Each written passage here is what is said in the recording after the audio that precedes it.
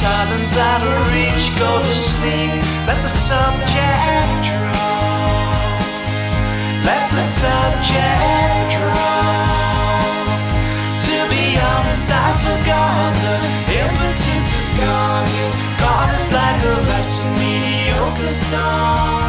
Hello and welcome to episode 1126 of Effectively Wild, a Fangraphs baseball podcast brought to you by our Patreon supporters. I am Jeff Sullivan. Yeah, I'm Jeff Sullivan, Fangraphs. Yeah, that sounds right. Something seemed off. And I'm joined by Ben Lindbergh of The Ringer, as I always am. Hello, hi. Yeah, you sound much more confident about who I am than who you are, but I think you're right on both counts. Existential. So, on today's podcast, we have baseball to discuss, and there's baseball that happened, and there's baseball that's going to happen. I guess before we talk about the baseball that just happened on Thursday, is there anything you'd like to bring up that has to do with baseball in general that is not directly related to either of the games? Sure. Well, I wonder if you'd care to comment on a tweet from a few days ago by Michael Young, the former Rangers hitter, longtime hitter. He tweeted, "Let's be honest, 3 years ago there was hysteria regarding lack of offense. This is the season of the trampoline baseball." Well, I understand that this is the era of the bouncy baseball. However, I think that baseball, if anything, has seen a decline in the number of snapped ankles and broken femurs. So I think that we don't need to invoke trampolines in this. Yeah.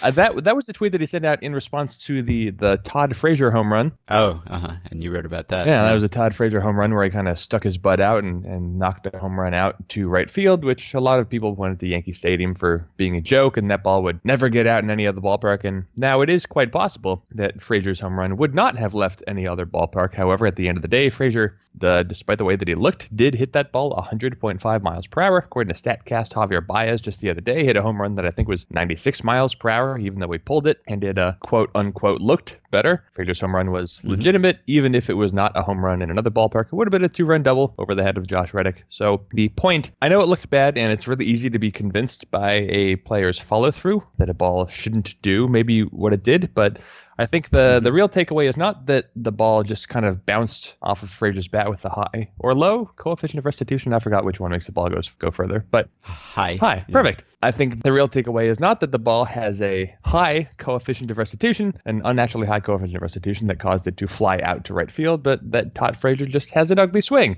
And there's an anecdote passed along during the game by, maybe it was Tom Verducci, maybe it was Ken Rosenthal, one of them, they were both working, that Todd Frazier, he even dislikes his own mechanics so much that he doesn't like to watch himself on video. So Todd Frazier, not much for, I guess, self-diagnosis, because he doesn't want to watch himself swing.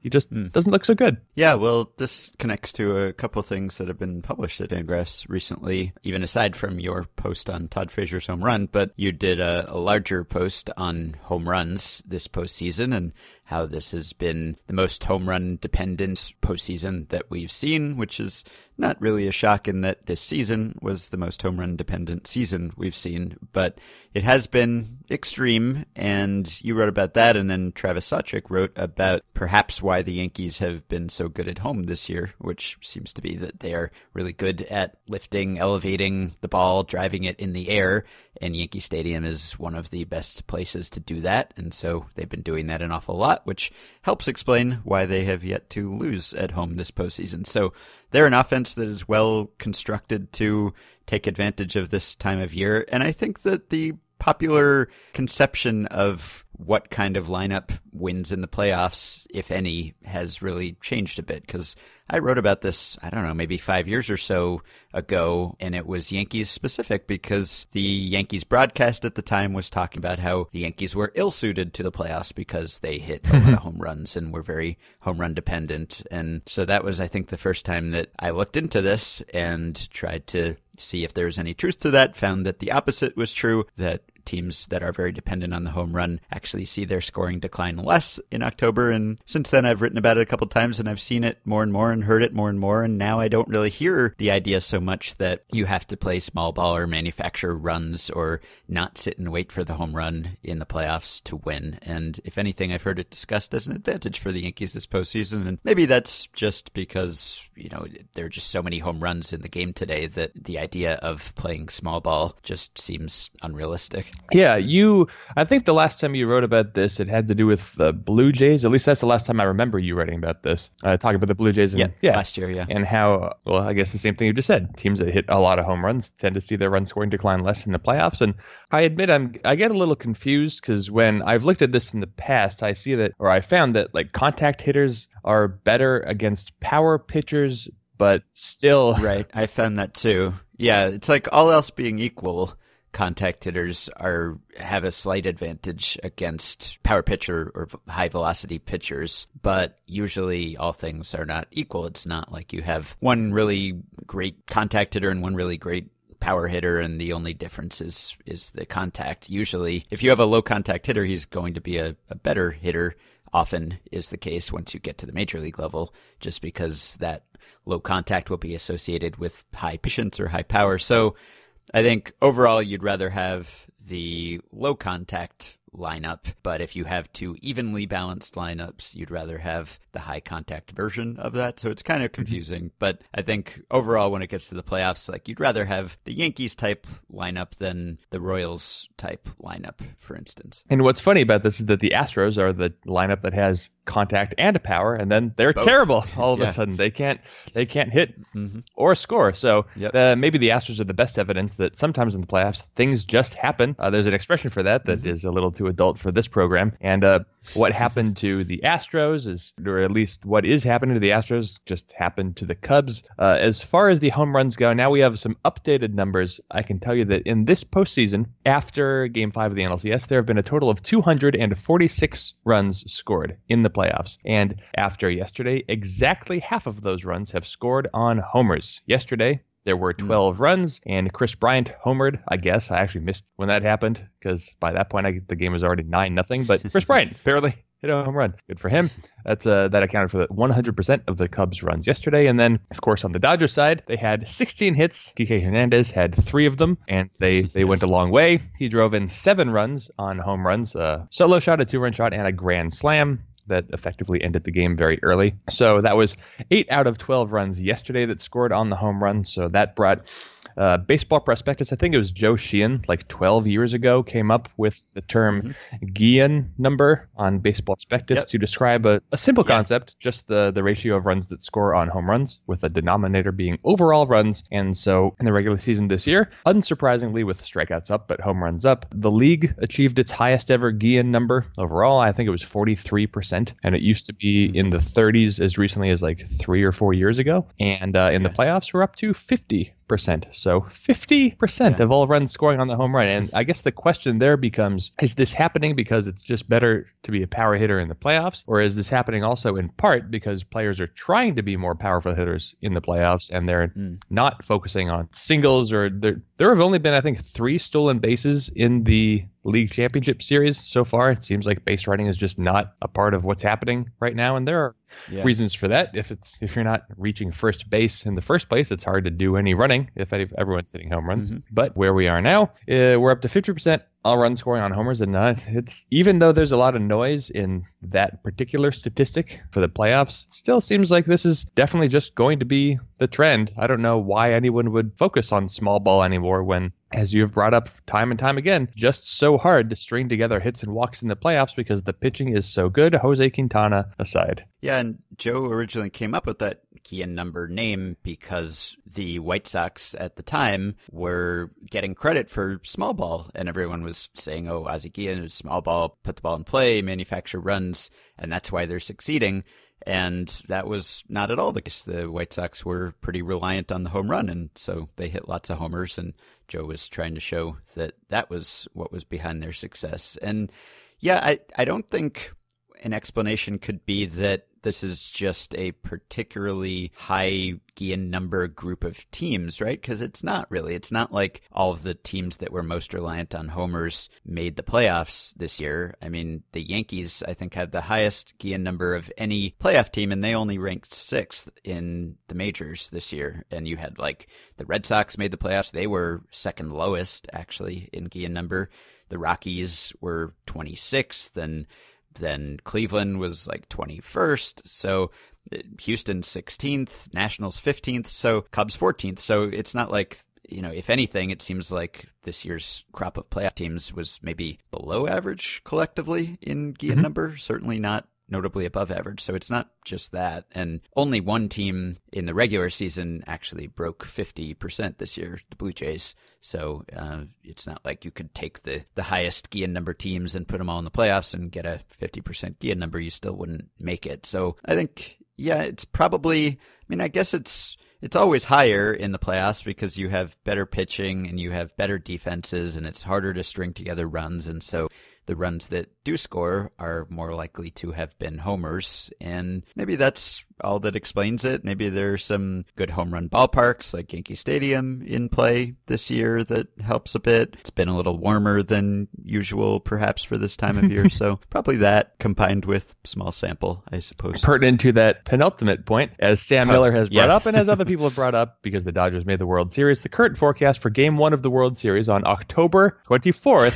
in Los Angeles is 101 degrees. Oh, gosh. I'm so glad I don't live in a place without seasons and weather. I cannot wrap my head around. I mean, I remember watching like a Fox Saturday broadcast from Dodger Stadium, 18, 20 years ago. I was a kid, but I remember they were doing a sideline report with whoever was a sideline reporter back then, and he was down on the field at Dodger Stadium, and it was a hot day, but he had one of those surface thermometers showing oh, sure, it's 95 degrees in the air, but down here on the field, the heat is just radiating, and it's coming up from the ground, and it was 120 degrees. So I don't know exactly what it's going to be actually on the field at Dodger Stadium, but it's going to be warmer. Now, granted, the game is probably going to start at 5:08 or something local time, so it'll be a little post-peak, but nevertheless, ball's going to be flying.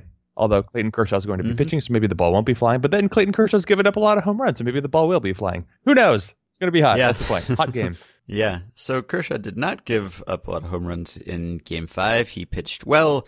Jose Quintana did not. And I guess the bullpen disparity was stark in this game as it was in the whole series. The Dodgers just went with the guys who've been good with them all October. It was just Kershaw to Maeda, Morrow, and Jansen, and scoreless bullpen work. Kershaw went 6, gave up 1 run. Did you happen to notice how many times he did the drop-down sneaky pitch in last night's start? Because you wrote about it yesterday and how he's brought that back. Yeah, so Kershaw did it 4 times yesterday, and this is, I don't remember if we've talked about this on the podcast, but quick summary is that late last season, last September, I guess that's September 2016, Clayton Kershaw started to fold in. He's a extremely over-the-top delivery as a pitcher, and he started to fold in a 3/4 arm slot. He said he was inspired by Rich Hill, who drops down to throw fastballs and curveballs. And Kershaw, when you say drop down, usually you mean someone is going full sidearm. Kershaw's not doing that, but that's because for most pitchers, dropping down means dropping down from 3/4. Kershaw just drops down to 3/4. And last year he threw, I think it was 25 or 30 pitches from sort of the lower arm slot. All of them were fastballs. It wasn't great. I'm still not convinced it's a great idea, but it's just interesting because it's Clayton Kershaw. And this season, when the season opened, Kershaw wasn't doing it anymore. And then in May, it reappeared, and he went on this little streak where over the course of 7 games in a row, he did it 35 times. And for the first time that he started using this alternate angle, he folded in a breaking ball from that slot. He struck out Eric Thames looking with a curveball from the other slot. I wrote about it because in the summer I get desperate for anything to write about. But on June 19th, I think it was, Kershaw threw his 35th low slot pitch of the season, 35th also in 7 consecutive starts, and Jay Bruce hit it for a home run. And just like that, Kershaw stopped doing it. He stopped using that arm slot for a while. He did it 1 time in the middle of September, and then in the playoffs, he brought it back. Did it 2 times in his first start, did it 3 times in his next start, used it to strike out Javier Baez looking, which that happened 3 times in the series, which is unbelievable. And then yesterday he did it 4 times. And when Kershaw uses that slot and when he throws a fastball, it's usually about 1.5 miles or 2 miles per hour faster than his usual fastball, which seems like that's good. But if you watch a specific video of Kershaw using this angle, it must mess with his delivery because his follow through is ugly. Velocity is still there, and of course, as a natural consequence of using this other slot, is that his fastball has more horizontal movement and it has less rise. So it always gets classified as like a 2-seam fastball instead of his usual straight up four-seamer. I'm still not sure it's good for him to mess around with. Not because I think he's going to get hurt. It hasn't been great yet. It hasn't worked that much. It hasn't helped him get a whole bunch of strikeouts. It hasn't helped him get swings and misses. He usually does it in a 2-strike count, but it doesn't seem like his control or command is all the way there. And he does mix in the occasional breaking ball. He used it against David Peralta in the first round. If you remember, the Diamondbacks were actually in these playoffs not too long ago, and Kershaw got Peralta to pop out using a lower slot breaking ball. But I don't know. The fact that he's used it now in all 3 of his playoff starts this season implies that he thinks this is good and helpful, and he's Clayton Kershaw, so I'm going to give him the benefit of the doubt. But I don't know, I haven't seen it in the numbers yet, and I wonder if he knows what to do with effectively a 2-seam fastball, because he's just not that kind of pitcher. Yeah, maybe it bodes well for his future that he is willing to tinker and try new things like this, because at some point he will have to. He hasn't reached that point yet. He's doing just fine. But at some point when he loses stuff or injury issues get worse or just the natural aging process, he might need to experiment a bit the way that Rich Hill, who inspired him to do this, did. So maybe it's a good sign that even more or less at the peak of his powers, he's willing to try something new. And maybe he's brought it back now because he feels like he's taking teams by surprise, like when he was using it quite often early in the season or in the middle of the season, and then went almost cold turkey with the drop down for months, and then brought it down really back in time for the playoffs. And maybe he thinks that this is a time of year when advanced scouting is really ramped up and more people are devoted to it for more time, and people are paying more attention to player tendencies. So he'll bring back this thing that probably is not in the advanced scouting reports because he hasn't been doing it for months and take people by surprise. But yeah, I don't know. The results are not overwhelming. I'm not altogether convinced that it's enough of a change, and maybe I'm wrong because I'm looking at Rich Hill's release point plot, and his slots aren't that much separate from Kershaw's. But here's the thing with Kershaw: when he does his sort of drop down slot, if you will, his release point moves about like a foot toward first base, and it drops down a few inches. But with Rich Hill's usual slot is a little more 3/4, and then he drops down almost sidearm. And I wonder, now Kershaw used this other angle. I think he said he used to do it more in high school. Maybe it was his natural arm slot in high school. I don't know. But I just wonder, maybe he's not showing enough of a change to the hitter, so maybe it just doesn't really mean that much, because his fastball still it's just moving like a 2-seam variety of his usual fastball, and his breaking ball doesn't look that much different. It just has less drop and more horizontal movement than his usual curveball. That's what you expect when you have this other slot. But Rich Hill goes a little more sidearm, and sidearm pitchers are funky, and the ball does things that are completely different than they do when it comes out of the normal slot. So I'm not encouraging Kershaw to go all the way sidearm, because I don't know if that would be helpful. It would be hard to pick up another slot, but I do wonder if maybe it's just not actually worth the trouble because it's just not that different. That all being said, the way that I look at this mostly is I'm going to guess there have been all these questions about whether or not Clayton Kershaw is fully healthy, and we don't know what kind of condition he's in. And I would assume that from Kershaw's perspective, you probably wouldn't be messing around with this alternate delivery if you were concerned about your own health. And so I take it as sort of a proxy indicator that Kershaw feels just fine. I know that he's given up home runs in the playoffs and whatever. He hasn't looked Kershawian for the last little while, but that's just a little hunch that I have. I think that he feels good, and I know that if he feels good because he's willing to put his body through a motion that's a little different from what he usually does. Yeah, that's possible. And I think probably the most important thing is not whether he's dropping down or not, but just the fact that he has not had to start on short rest. He has not been pushed nearly as hard in these playoffs as he has in previous ones, and the Dodgers just haven't had to use him like that because they've been cruising so far. And that's good because, he has sometimes started well on short rest, but then has maybe not been so good in a start after a short rest start. Anyway, he's just been pushed really hard and stretched because of a bad bullpen, because the rotation wasn't quite as good as the Dodgers rotation currently is, or because they were just on the verge of elimination. And because that hasn't been the case, he's now pitching deeper into the calendar year, at least, than he ever has before. But presumably, if he's healthy, if his back is healed, then perhaps the time off when he was on the DL and the fact that he has been used more lightly this October could help him in the World Series. And maybe that has something to do with the fact that he pitched pretty well last night, although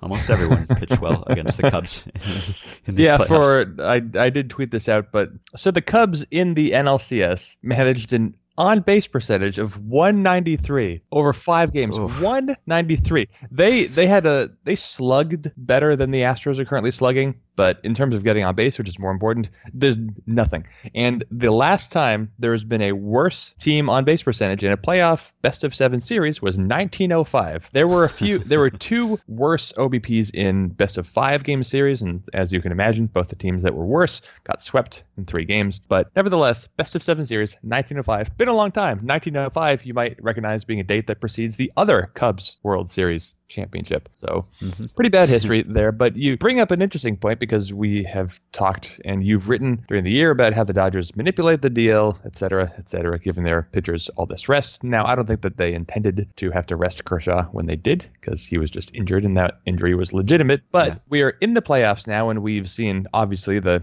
Cubs pitching staff has not been good, was not that good. I can use the past tense now. And their bullpen was woefully ineffective during the playoffs. And we've seen the Astros bullpen has been ineffective. And we've just seen good pitchers who haven't looked very good in the playoffs. And part of that is noise. Part of that is the hitting is good. But you wonder if maybe if we want to give the Dodgers real extra credit here, you wonder if maybe their disabled list manipulation and sort of coerced rests has just helped them specifically now, because this isn't just the 7th month of competitive baseball. The spring training starts in February, and so games start in March, so that's another month. So this would be the 8th month of playing baseball on a regular basis, and it takes a lot out of you. It's really interesting if you only really get anecdotal evidence, but if you talk to some players or read some interviews to see how their bodies change over the course of a season, because there are just things that you can't really do. You eat differently, you exercise differently, and people's bodies just aren't the same by the end of September as they are in February or March when they check into spring training. And so now a lot of players who have postseason adrenaline, but also they're kind of running on fumes. And if the Dodgers are able to give their players sufficient rest, then this seems like this would be a great time for them to be peaking. They would have just a little bit extra left in the tank. And I mean, it's hard to argue with the results. They've clobbered their opponents. They've won 7 of 8 in the playoffs. They just annihilated the Cubs, who are a good team. They're a very good baseball team, but they looked like they didn't even belong on the same field. Yeah, no, I mean, even if it is the Yankees who end up matching up with the Dodgers, compare the workloads of their starters to Dodgers starters. And, Luis Severino has pitched more innings than any Dodgers pitcher. Masahiro Tanaka has pitched more innings than any Dodgers pitcher. And even if you just go like the starters who will be used in this series, Sonny Gray and CC Sabathia have both pitched more innings than Rich Hill, for instance, or Kenta Maeda. And Alex Wood, I guess, is just above those 2 guys, or below Gray, just above Sabathia. So yeah, I don't know what difference those 20 inning or so differences between starter workloads make, but maybe something. And yeah, I mean, no Dodgers starter had more than 27 starts this season. So that would presumably, in theory at least, be helping them out now. It's hard to quantify exactly how much, but it seems reasonable to think that that's the case. So I was looking at Brandon Morrow, because Morrow sort of appeared with the Dodgers later into the year. He wasn't expected to be the important critical bridge to Kenley Jansen that he's become, and he's been great. Brandon Morrow, very good during the regular season. He didn't allow a home run, but he did throw 20 innings this season in AAA. I don't know if you ever looked at this, because Morrow,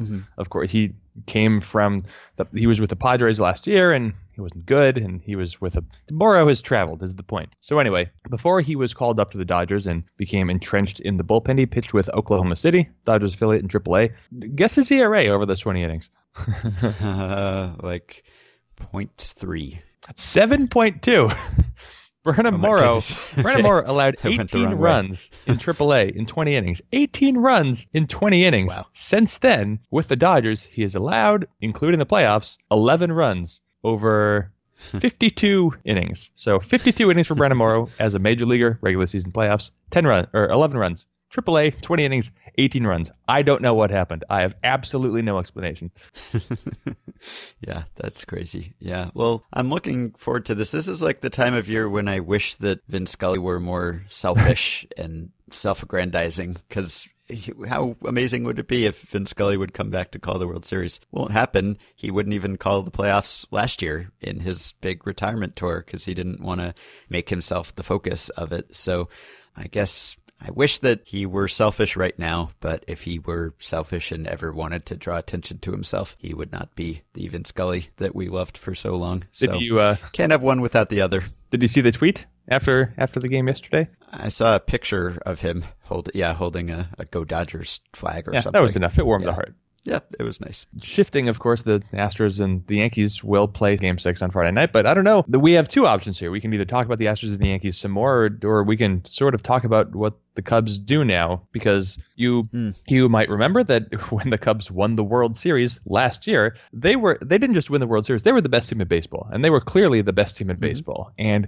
they were so good, people talked about them as a potential dynasty, and even though it's almost impossible to build a dynasty in the major leagues right now, they had and have such a good young core. They were so good coming into this season that on a certain Effectively Wild podcast, one of the co-hosts expressed disbelief that a projection system thought that the Dodgers would be 8 games better than the Cubs, and well, the gap turned out to be bigger than that, especially when you fold in the playoffs. So I wonder, I do believe somewhat in the championship hangover theory. I do think that it takes a toll on your body, never mind anything psychological, but I think it just takes a toll if you play a month of extra baseball as the Cubs did last season. They were an excellent baseball team, one of the better baseball teams in history last year. That cannot be taken away from them. They won the World Series as they should have, but things feel different now, and of course things will feel different following a season where you don't win the World Series and you aren't the best team in baseball, the Dodgers or the Indians, best team in baseball this year. But where are the Cubs? Where do you see the Cubs now? Because as you look at this team, not a whole lot has changed about it roster-wise from last year, but now they're probably going to lose Jake Arrieta. I can't imagine he's going to re-sign. Kyle Schwarber has not developed into the Jim Thome-like outfielder that I think the Cubs maybe have pitched him as. Javier Baez is still, he's not a bad hitter, but he looks a lot more like a bad hitter than a good hitter most of the time. Addison Russell is not broken out. John Lester all of a sudden started giving up a whole lot of runs. Kyle Hendricks was great this year, but you never like to see a pitcher lose 2 or 3 miles per hour when he has no miles per hour to lose. Bullpen still kind of an unanswered question. There's a lot to wonder about with this Cubs team all of a sudden, and I know that this is what happens when you have any good team, that as soon as it hits a rough patch, you start to see the flaws on the roster. They become more apparent, but where do you think the Cubs go from here? Because they are still in a wonderful situation. But you remember even a year ago, I think we were fielding questions about what team would you most like to have for the next 5 years, and we were like, oh, it's almost certainly the Cubs, and maybe it's the Dodgers. And now I don't think I would pick the Cubs anymore, but I don't know. Do you think that's recency bias, or is that legitimate? Yeah, I wouldn't pick the Cubs over the Dodgers anymore, I think, but I think the Cubs are still in a pretty enviable position, and I think they'll probably be back in the playoffs again next year. I just don't really see any of the other NL Central teams starting the season with as strong a roster, and maybe the Brewers, I don't know if they'll take a big step back, but they might not immediately build on what they did this year, and I don't know, I'm sure the Cardinals will be fine, but I don't really see that happening. So I think that they have to do some things. Obviously, they need some starting pitching. It seems pretty clear. They have to decide whether they want to try to bring back Arrieta or whether they want to go after Darvish or Rotani or anyone else who's available, or maybe both of those things. They probably need multiple starters because they're bringing back Quintana, who I guess is the safest bet in their rotation right now. And then there's Hendricks and Lester, but they have some work to do clearly beyond that. And there are free agents available, and they do have some money to spend, and they also have some position players to potentially trade. So even though they've already done that to a certain extent, they traded Starlin Castro because Starlin Castro didn't really fit on their team anymore, and now Starlin Castro could be in the World Series. But they have, Ian Happ now, who doesn't really have a regular, clear space to play. And they have Schwarber, who they seem really, really attached to, but just seems more and more like an American League player at this point. And then they have Javier Baez, who is capable of playing shortstop, it seems, and is not playing it for them. So maybe he'd have more value to another team. And so I don't know. They could trade one of those surplus position players for pitching. They could just sign pitching. They've got to rebuild a bullpen, but that's the kind of thing that you can do in an offseason. The Nationals did it at the deadline. So I think they're in solid shape, but they'll probably be busy, maybe busier than a team that is this good and this well-positioned typically would be. I guess if they want to rebuild the bullpen, they can just wait and try to find AAA pitchers with ERAs over 7, and then those guys will become unbelievable postseason anchors. So I guess if you want to focus on the good news that did happen this year for the Cubs, one, they won their division. This was a very good team. They just fell short. There were a lot of good teams who made the playoffs, so no real shame in not winning the World Series this season. They did make the championship series. They beat the Nationals. That's great. Overall, pretty good year for the Cubs. Ended with kind of a wet fart noise. But anyway, it was not a horrible year. They did get Jose Quintana, and Quintana, yesterday aside, pitched well for them. But on the position player side, Bryant, great. Rizzo, great. But Harris, I think, established himself as an everyday catcher, even though he's seems to not be a very good receiver yet. Maybe he'll work on that. So Contreras established himself. Ian Happ, I think, was probably better as a rookie than a lot of people expected him to be. He was an above-average hitter, played a few positions. Albert Almora was able to be an average hitter. He played a lot. He wasn't an everyday player, but he played regularly, and he established himself as a legitimate major leaguer. So there were bad things that happened, but Arrieta probably no longer the Cubs' concern. Lester is a concern. You kind of have to wonder why Russell hasn't gotten better, or what on earth you do now with Jason Hayward. You don't know what Ben Zobrist has left in the tank, but still there's a lot to do here in my head. People ask pretty often for me or for other writers to try to pick favorites or where we think Shohei Ohtani is going to land. And you can't do it because I don't know Shohei Ohtani. I don't know anybody who knows Shohei Ohtani. And I bet even Shohei Ohtani himself doesn't know where he's going to go or where he's going to want to go. I have absolutely no idea what is going to guide him in a certain direction. But it sure feels like the Cubs are a probable option here, or at least a possible option. Now, granted, because all 30 major league teams, probably, hopefully, all 30 major league teams are going to make the same kind of general bid for Ohtani. Even the favorite might have like a 10% chance of getting him, because I don't know how one team separates itself from another, but still, the Cubs are in a great position, and they could tell Ohtani, look, you could be the ace on this team, you could be the savior. Whether he should play in the American League, I don't know exactly what his preference is going to be, but it's kind of amazing how quickly things could change, because maybe you'd rather have a team sign Darvish. Maybe he feels safer as an available starting pitcher. I don't know. He's had Tommy John surgery, but Darvish is out there. He changes the whole complexion of a rotation, and so probably does Shohei Ohtani. So the Cubs can have their biggest question, I think, answered on the market. But yeah, you wonder what sort of marketability someone like Baez or Happ would have. Happ has the strikeout problem, and Baez has the other strikeout problem. So I don't know exactly how desirable they will be, but they would be easy to move. And this is going to be a more interesting winter for the Cubs than the last one was, because after the last one, the Cubs probably thought, well, you can't see me. I'm clapping my hands together as if I'm dusting them off.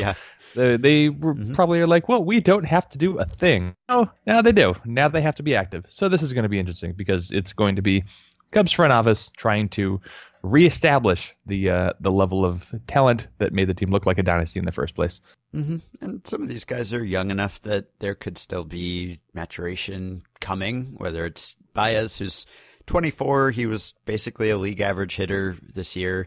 I don't know that he's ever going to be a really good hitter because of his plate discipline problems, but maybe he gets a bit better. Addison Russell is still only 23. He'll be 24 next year. And he kind of took a step back offensively this year, and I think you could still forecast growth from him. Maybe even, I don't know, as great as Chris Bryant has been, maybe he even has another gear. He's a little bit older. He'll be 26 next year, so there's no real reason to expect him to take a huge leap, but I wouldn't be shocked if he had a better season than this year. So I could see some growth from some of their young guys, and Contreras, of course, kind of took that leap this year. By the way, where did their team BABIP allowed end up? Because we had forecasted that. Yeah, what do we forecast? Season, right? We both It was, we forecasted like somewhere around halfway between league average and where they were like last year. 270 something is probably what we forecast. And the answer is Cubs this year wound up at 285.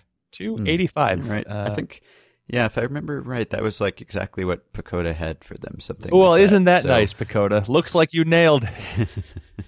Yeah, so they were still, sixth lowest team BABIP allowed, which is good. But coming off of the best defensive performance ever, potentially, last year, I wasn't sure what to expect. And I guess I ultimately settled on something a little bit better than what they ended up with. But, of course, they played Kyle Schwarber in left field for a lot of this year, and some guys were older, like Zobrist. Anyway, I was wondering if they had some kind of secret StatCast positioning genius that was leading to this last year. And if they did, either it stopped working or other teams caught up, or most likely they just didn't. Yeah, I can't tell if it makes it what the Cubs did last year more or less extraordinary, because just to repeat this number that we've talked about so much before, 2 years ago, Blue Jays allowed the second lowest BABIP in baseball, 282, and the Cubs were first at 255. That's just so unbelievably extreme. It's one of the most, genuinely, it's one of the most stunning baseball statistics that I've seen put up on a team level in my time being aware of baseball teams. That is just such an extraordinary performance, and so many things had to come together. And even though I know that from an analytical perspective, you say like, well, in one season is still a small sample. I don't 1,500 innings the Cubs threw. And that's what they did. And it was their defense. It was a little bit of luck. And it was, I think, also just the pitchers were better. I think you look this year, guys like Lester, Arrieta, Hendricks, they just had less stuff. And so they couldn't quite avoid hard contact the way that they did last year. So I don't know. It would have been interesting to see if the Cubs just like broke BABIP and did it again this year. But I don't want to take anything away from the 2016 Cubs. It's just more evidence of how freaking good that team was. And it's a shame for them that they couldn't repeat it. But whatever. Now we get to see the Dodgers, and that's kind of fresh. I had forgotten separately, but also about the Cubs. I had forgotten that Wade Davis is going to be a free agent. So they will, as you said, they need to rebuild the bullpen, but they really need to rebuild the bullpen. They need to add a good amount. And I'm going to guess that Wade Davis will not be re-signing. Man, Charlie Culberson was so much better than any Cubs hitter in this series. That's just unfair. The guy that the Dodgers had to play because their best player, basically Corey Seager, was not available, was better than any Cub. So not only did Seager being out not hurt the Dodgers, but if anything, it probably helped them, right? Because you wouldn't expect Seager to have a 1235 OPS as good as he is over 5 games, and that's exactly what Culberson did. So, everything's coming up Dodgers. Charlie Culberson, over his major league career, 443 plate appearances, 48 WRC plus, 48.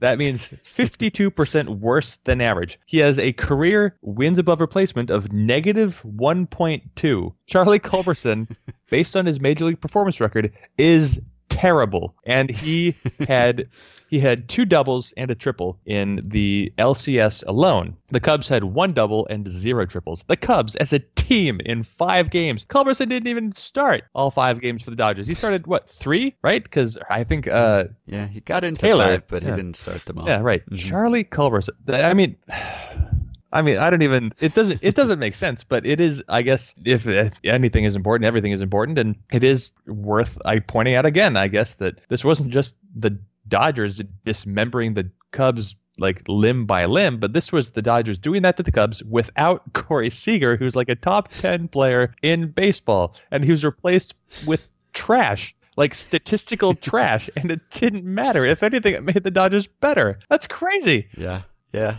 It's not fair. Oh, well. So we have one half of the World Series matchup set, and I don't know. We can't really preview the World Series yet because we don't know the Dodgers' opponent yet, and we will have a day with no baseball before and during our next podcast, so we'll have time to do a World Series preview then. Any other thoughts on Dodgers, Cubs, Astros, Yankees matchup heading into Game 6 tonight?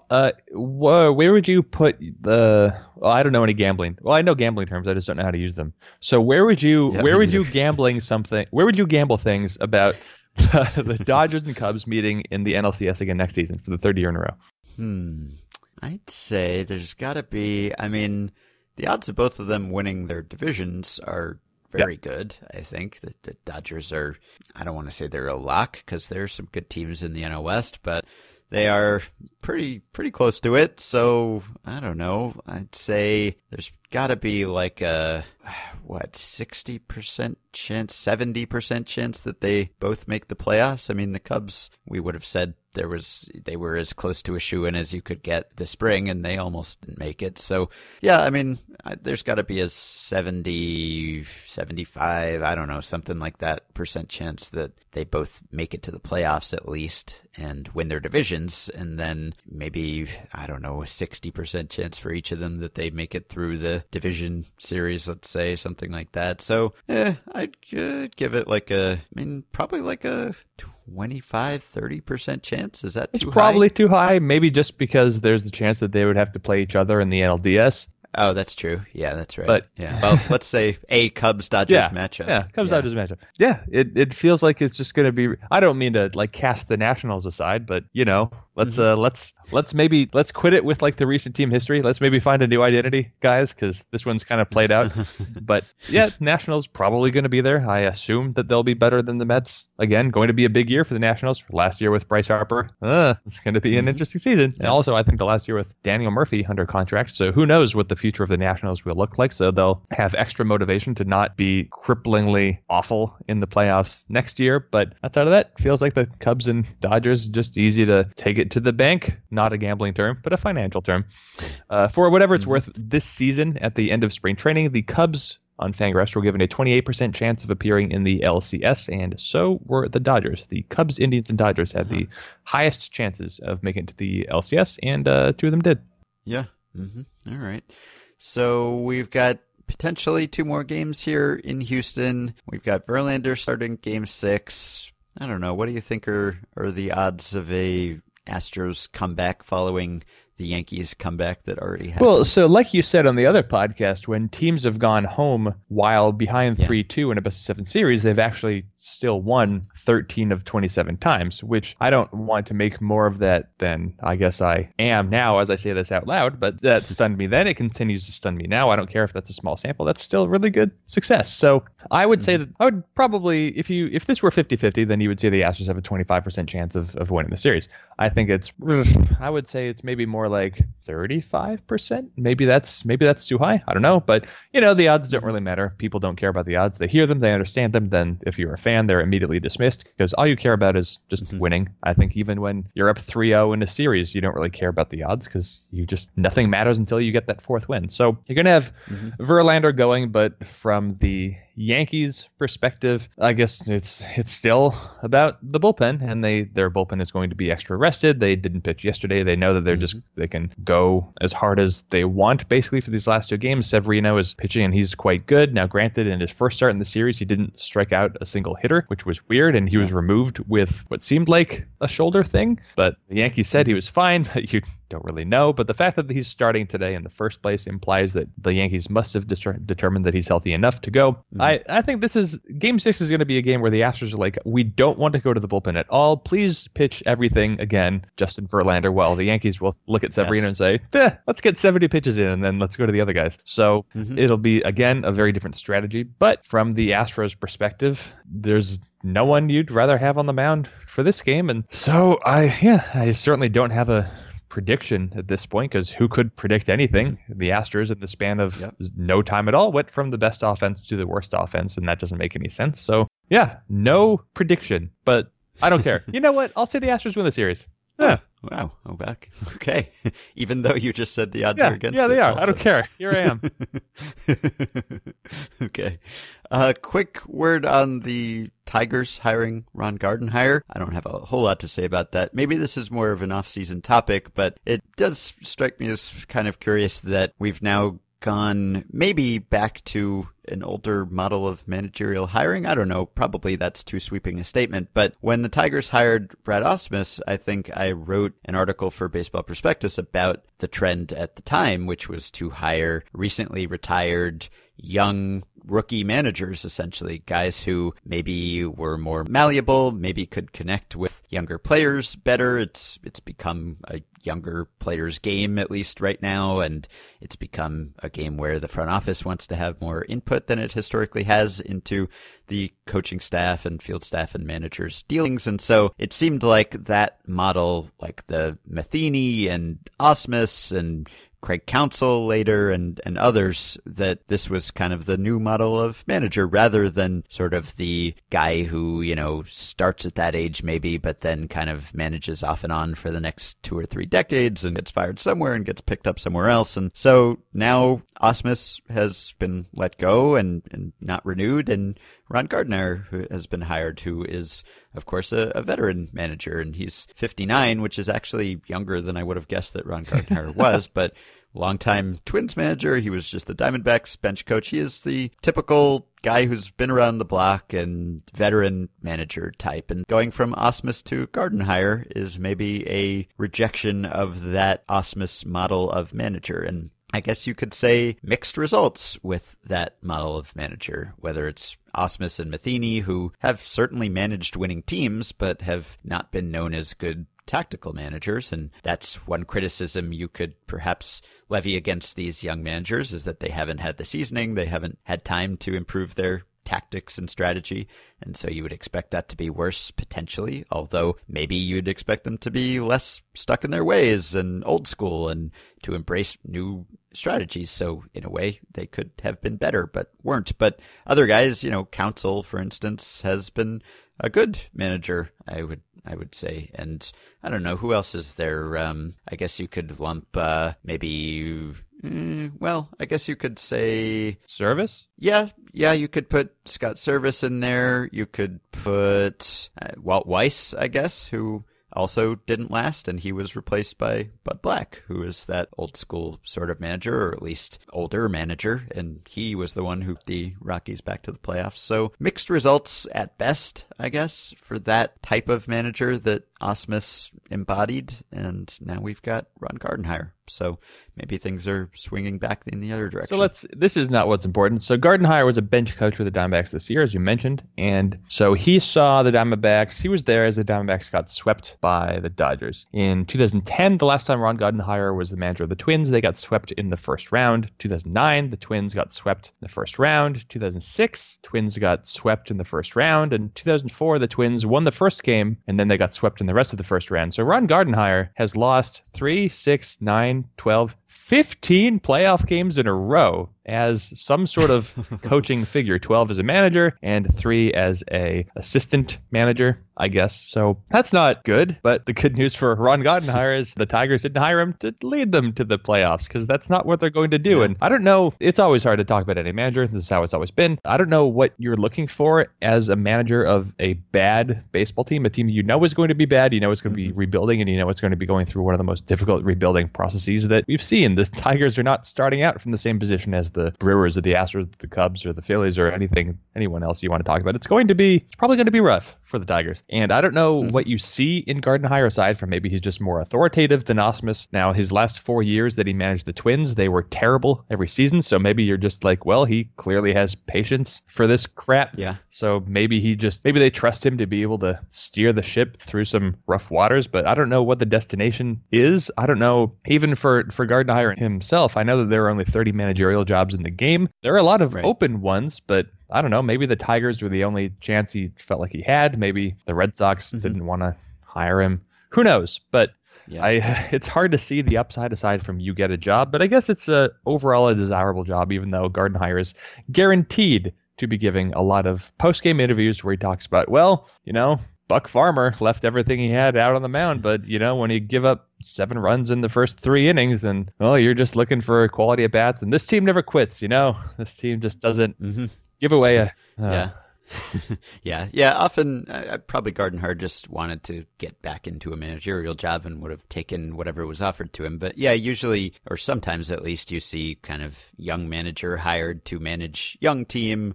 Maybe they connect better. Maybe he doesn't have the prestige or the resume that can get him a job on a most competitive team, and then sometimes you will go to more of a Ron Gardenhire type when you're on the other side of that rebuilding and you want to get the team back to the playoffs, but this is kind of a reversal of that. Anyway, I don't mean that the young manager trend is over or anything. Like, it seems like Alex Cora will probably get a managerial job, and he's 42, a fairly recently retired player. And, of course, you know, he's been a bench coach at least. He's had coaching experience, and that was the thing with some of those managers. They were just going essentially from retirement to managing, which was new or seemed to be new. So you have a chat. We have to end. Just wanted to mention Marshawn Lynch did the thing that yeah, we've talked about a player getting ejected and then going and sitting in the stands in street clothes. Marshawn Lynch did that. He shoved an official in a game on Thursday night and then showed up in the stands wearing a hoodie and just sat there, watched the rest of the game. Then he took Bart home and was wearing like a partial face mask, it looks like, and a cap and a hoodie, and people were taking pictures of him on Bart. And so, yeah, that's the scenario that we've discussed, and it happened in football, not baseball, but very fun. Well done, Marshawn Lynch. And feedback also from our discussion yesterday of the AL families and NL families in the MLB Shop ad. Listener named Andrew says, while my family does have a specific team, go Nationals, they did not go. When that team is eliminated from the playoffs, we do switch our allegiance to the National League and root for the team that represents the league. We do not, however, go so far as to buy every team in the league's memorabilia and gear.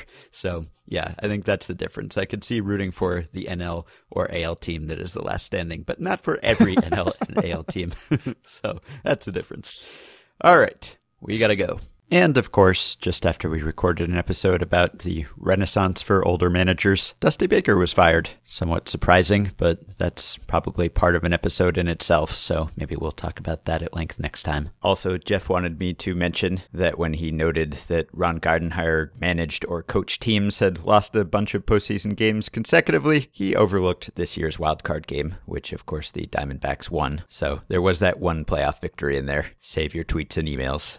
You can support the podcast on Patreon at patreon.com/effectivelywild. 5 listeners who have already pledged their support include Nico Zerbonia, Chris Von Brecht, Kevin Dynan, Seth Resnick, and Andy Young. Thanks to all of you. You can join our Facebook group at facebook.com/groups/effectivelywild, and you can rate and review and subscribe to Effectively Wild on iTunes. Thanks to Dylan Higgins for editing assistance. Please keep your questions and comments for me and Jeff coming via email at podcast@fangraphs.com or via the Patreon messaging system. Have a wonderful weekend. We will talk to you and discuss the World Series next week.